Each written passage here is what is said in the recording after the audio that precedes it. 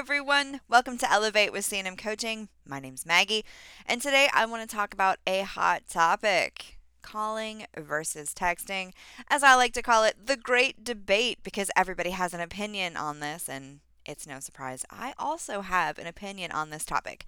So, this is something I get asked on a very regular, very consistent basis. How should I be contacting my customers? And I think that everybody always assumes that there's going to be this one size fits all approach, and that's just not true. There's no way for you to know exactly what every single person prefers unless you ask them. So, you have a couple of different options here when it comes to trying to choose the best method of communication. Now, first and foremost, I always encourage everybody to pick up the phone and call the customer first.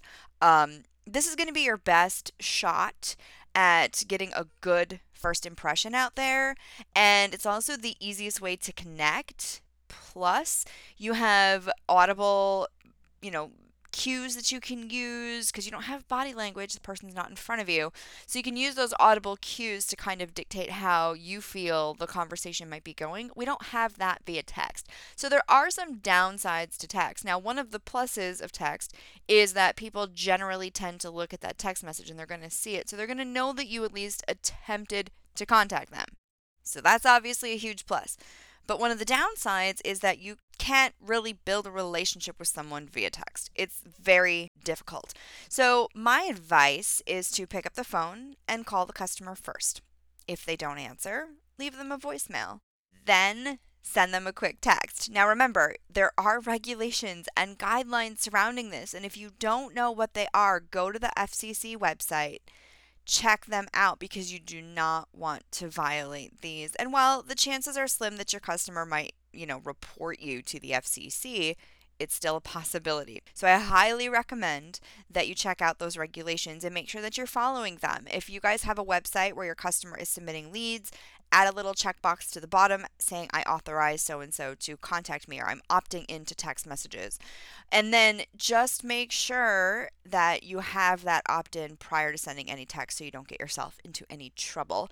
But call first, no answer, leave a message, and then shoot a text. There's always that possibility that that customer's at work and they can respond to your text, but they can't actually pick up the phone and talk to you. So I honestly feel like this, like I said before, the great debate of calling versus texting customers is really taking things a little bit too literally. It doesn't have to be one or the other. Why not use both methods of communication? The easiest way for you to figure out what your customer needs and to, if your goal is to get an appointment from the customer, to get that appointment, to build that relationship, is to call them. It's the fastest way. You can use your objection handling techniques easier. You can use your voice inflection to establish a relationship. And you just don't have those things via text. Now, yes, you can offer appointments via text and do all that other good stuff, but it might take them a while to respond to you, whereas you can accomplish all of it in a phone call. So I am not anti-text. I am pro-communication. And that means I want you to use every method of communication that you have available to you to try to get your customer in the door, whether that be calling, emailing, or texting.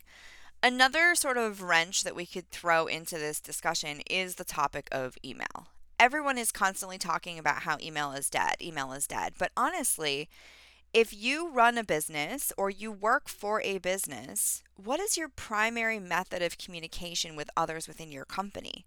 I mean, I know companies still send out paper memos, but most of the time you're going to get any memos or any communication regarding, company policies or changes or anything they may want you to know, like holiday, Christmas party. Most of that stuff's going to come via email, right? So email is not dead. There is no reason why we can't use all three methods of communication to help us accomplish our goals. And I think instead of trying to make sure that we choose the right one, just use all three. Now, your other option is you can always add it to your website. Hey, what's your preferred method of communication? And you can ask the customer while you have them on the phone, especially if it's an inbound phone call. Hey, what's your preferred method of communication? And then follow that. But you do need to make sure that if you're not asking those questions or they're not on your website, that you're using all three, because the main thing is that we connect with the customer. There's nothing worse than being a customer who submits an inquiry to a business and they get no response. And it happens all the time. It happened to me very, very recently when I was looking for a quote to add a parking space to my driveway. And I submitted several online inquiries to multiple asphalt companies that were local. And only one of them called me. And only one of them actually sent someone out to give me an actual estimate. And so I think that when you have those situations, if you have a spot on your website that is asking customers to reach out to you and that they can communicate with you via your website, make sure you're checking those leads and picking up the phone and calling those customers. And if they don't answer, shoot a text. So my advice for the great debate is use every method of communication that you have, because this is about making sure that we're connecting with the customer, and the way that we do it isn't as important as the connection itself.